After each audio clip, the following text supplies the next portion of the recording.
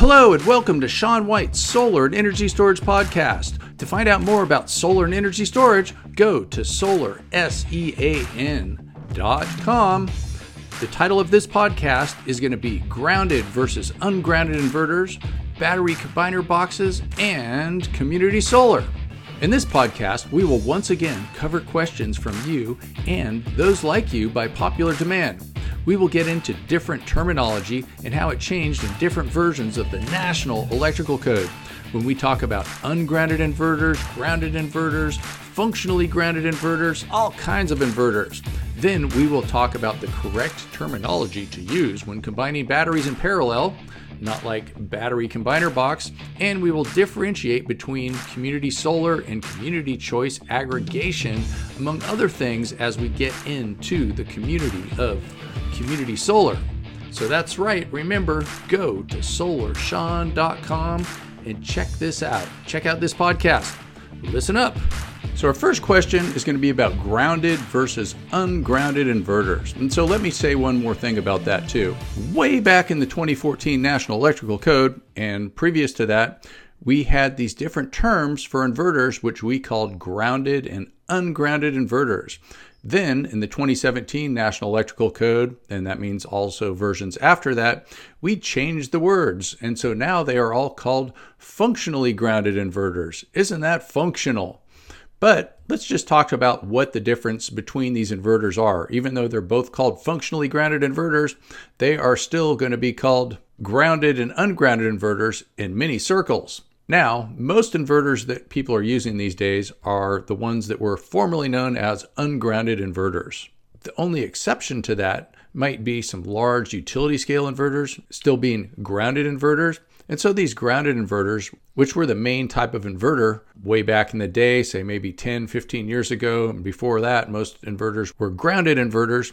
And that was a type of grounding that I like to call fuse grounded. So these fuse grounded inverters, what they did is they did some system grounding that's on the DC side of the inverter, and they would connect usually the negative, but sometimes the positive conductor coming from the array to the grounding bus through a fuse in the inverter. And then if enough current went through a fuse, that was a very clever way of determining that there was a ground fault. Very clever, but maybe not sensitive enough. And so these ungrounded inverters, they have different ways of detecting ground faults. And what they do is a couple of things. First of all, they will do an insulation test on the wire. That's also known as a Megger test in the morning as they wake up. And that is super sensitive at finding ground faults. And we're talking like 1,000 times more sensitive at finding ground faults. We're talking that they are so sensitive at finding ground faults, these new, formerly known as ungrounded inverters. Maybe they're not so new. But these inverters were very, very sensitive at finding ground faults. Some people say they're too sensitive because if you replace an old grounded inverter with a newer ungrounded inverter, we're using the old terms here now, and that's okay. But a lot of times when people are replacing these older inverters with these newer inverters, they can't get them to turn on because it's showing ground fault, ground fault, ground fault. One of the easier ways to deal with that problem might be programming the inverter to be a little bit less sensitive. Or be a genius and go find out what's causing all those ground faults. You might have to rewire your system though.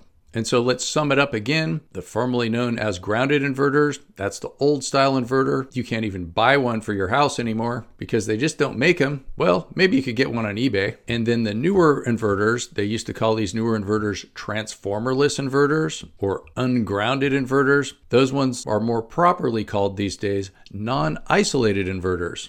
But they're all called functionally grounded inverters. Now, onward with the question, now that we summed all that up. The question is, I heard that overcurrent protection devices, or you can say OCPDs, are no longer required for ungrounded systems, which reminded me of a conversation I had with one of my guys regarding grounded versus ungrounded systems. He was basically wondering what, if any, pros and cons there are to having one versus the other. What dictates needing one or the other? I didn't really have a great answer for him because I haven't really put much thought into it until he brought it up. Haha. And I'm reading ha ha. I'd like to give him a better answer.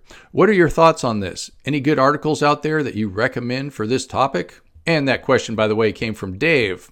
So Dave, Ungrounded inverters are at least 1,000 times more sensitive at detecting ground faults than grounded inverters, as we stated before we opened up here. The only place that you will find new grounded inverters these days are with large central inverters on giant utility scale projects. Fuses are still required for ungrounded inverters. However, since the 2017 National Electrical Code, they are only required on one polarity. So get that. Before the 2017 National Electrical Code, grounded inverters would have fuses only on one polarity, and that would be the ungrounded conductor.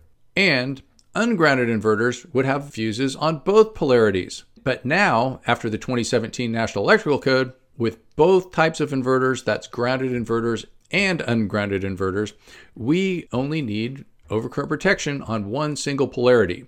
And the reason that they did this was for you O&M people out there. So when you swap out an older inverter, say a grounded inverter, for a newer inverter, say an ungrounded inverter, that you don't have to go rewire the system. So what you can do is just swap it out, and you can just leave overcurrent protection on one single polarity. How convenient. Another thing that you don't have to do after the 2017 National Electrical Code was previously ungrounded inverters were required to have PV wire, whereas grounded inverters could have PV wire or USE2 wire.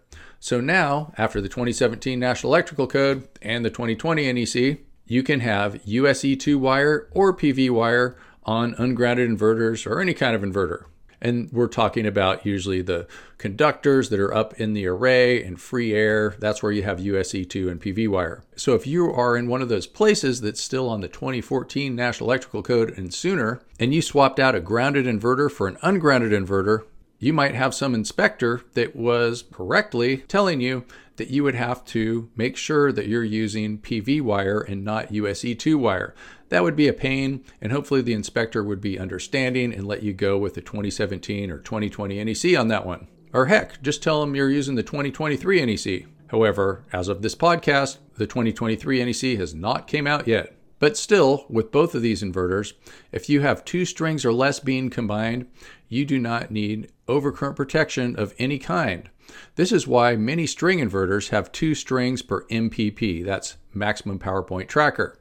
And the reason that they have 2 strings per MPP oftentimes is because you do not need any fuses. Another good thing about 2 strings per MPP is if there's a problem on one string, you might be getting half power.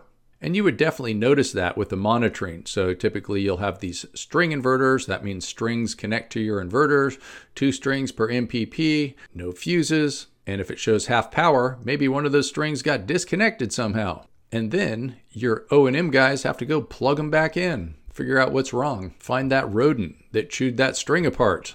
MICKEYMOUSE. Oh, back to business. So if you want to find out more about all this terminology changing and all that, one of the things that you can do is read about it in my books, either PV and the NEC. We have a 2017 and a 2020 version of that. I wrote that with Bill Brooks, who you all know probably because he is famous. Or my other book, PV Engineering and Installation, which a lot of people use along with my heat spring classes to pass NABCEP exams. And you can find out all about that stuff at solar.com. So if you wanted to find some articles on grounded inverters, you can go to your search engine or search around Solar ABCS. That's Solar America Board of Codes and Standards, solarabcs.org. And they have some different publications. So you could just do the Google search for SOLARABCS and then write grounding or system grounding or grounded inverters. And also a really good, interesting one too is blind spot. So do another Solar ABCS search for the blind spot, and you can find out one of the reasons why we are not using these old style grounded inverters, because they are not as sensitive at detecting ground faults, and they are also more expensive to make because they have transformers in them. But some of these older systems out there are getting retrofitted to be safer. So stay safe, be grounded. I mean, ungrounded, or should we say functionally grounded? Yeah, that's right. Stay safe and be functionally grounded, especially if you're from a dysfunctional family. Next question, please. Now, this question is a question that is titled PV Battery Combiner Box. Now, what is that? Is there a such thing? So the question reads, From Douglas, he says, not sure if this has been asked yet, but is there anything in the NEC regarding combiner boxes, like for a battery to an inverter? I think the lead acid charge controllers are going to make a huge impact in the DIY community. Or should I just assume a charge controller and a combiner box are the same thing? Thanks again. How do we answer that one? Let's give it a shot. Well, if you are connecting PV to batteries, you typically need a charge controller in between rather than a combiner box. So a combiner box is something that goes between PV source circuits, that's strings of PV modules, and an inverter. These days with a combiner box, it's officially called a DC combiner in the National Electrical Code. It's in Article 690. So it does not have anything to do with batteries as far as the NEC goes. And it's not even called a combiner box. But what you're doing there is you are combining circuits together with this officially called DC combiner. And usually you're only seeing this these days with large, big, huge inverters, because with smaller inverters, you're usually just bringing all your strings to the inverter, hence the name string inverter, or you're just bringing your PV modules right to a microinverter. Another thing too is there's these things called DC to DC converters that most people call optimizers, and you can have those with a DC combiner too. But that's not something that you see a lot of, because typically when you're using these DC to DC converters, you're just bringing those circuits, that's the DC to DC converter source circuit, which connects all the optimizers together. You're usually just bringing them right to the inverter. So it's like a string inverter.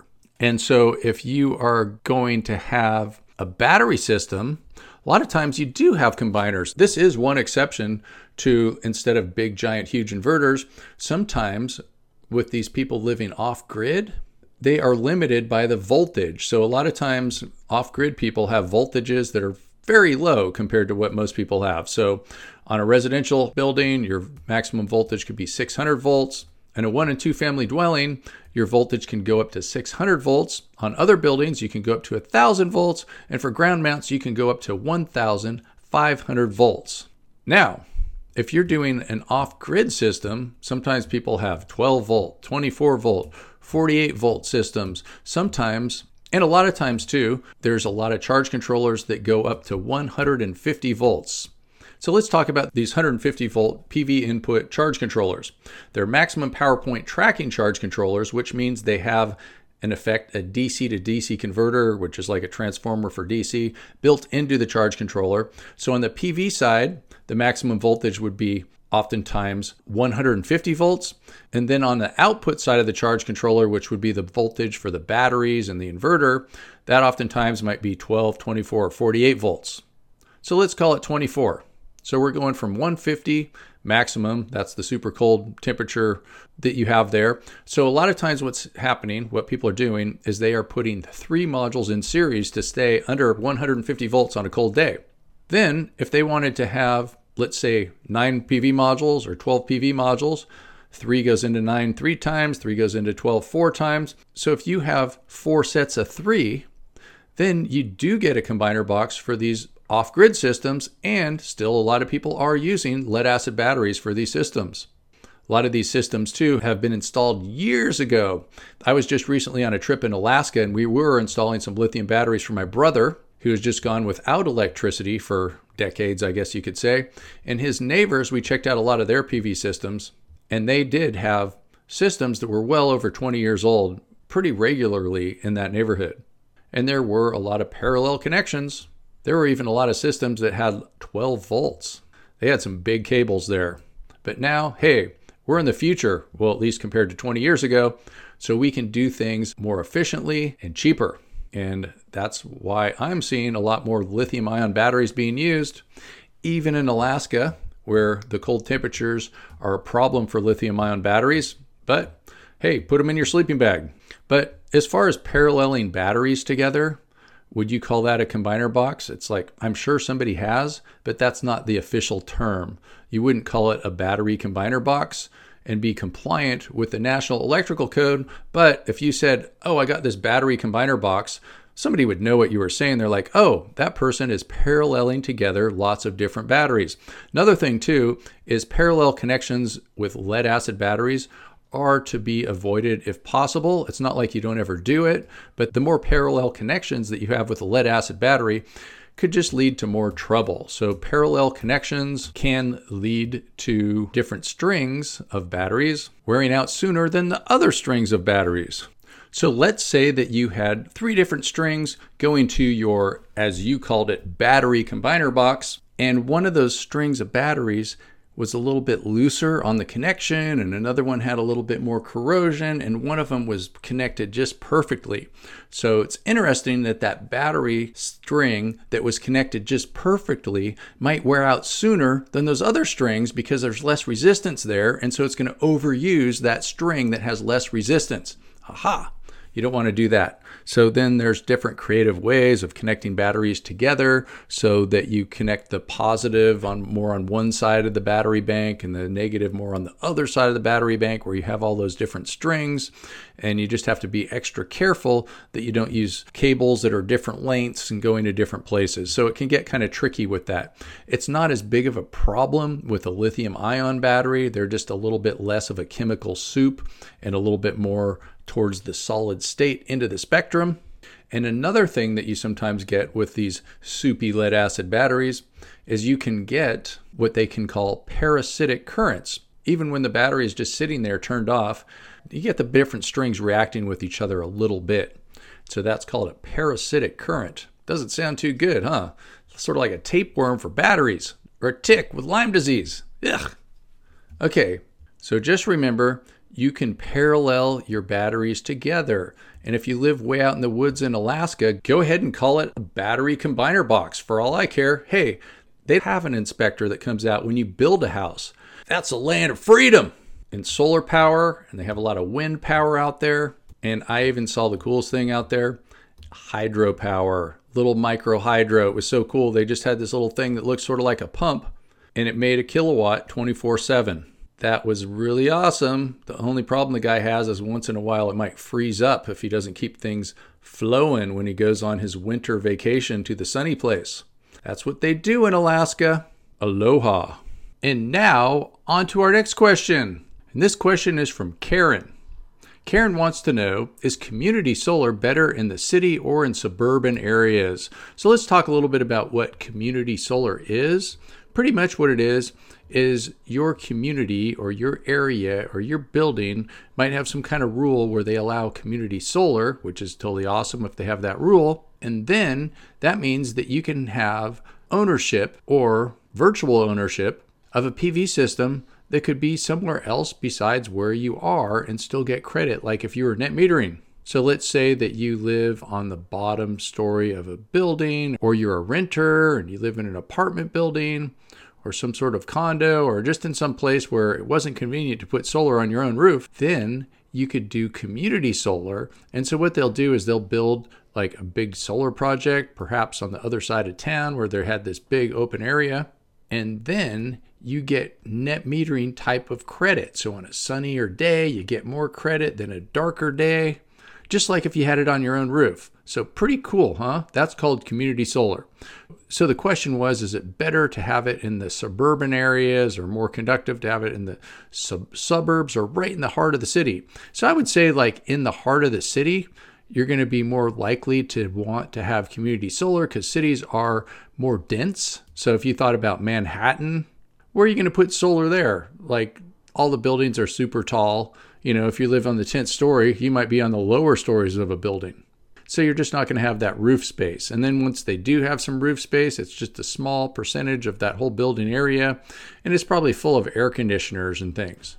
So there's not many places to put solar in built up cities, in the urban areas.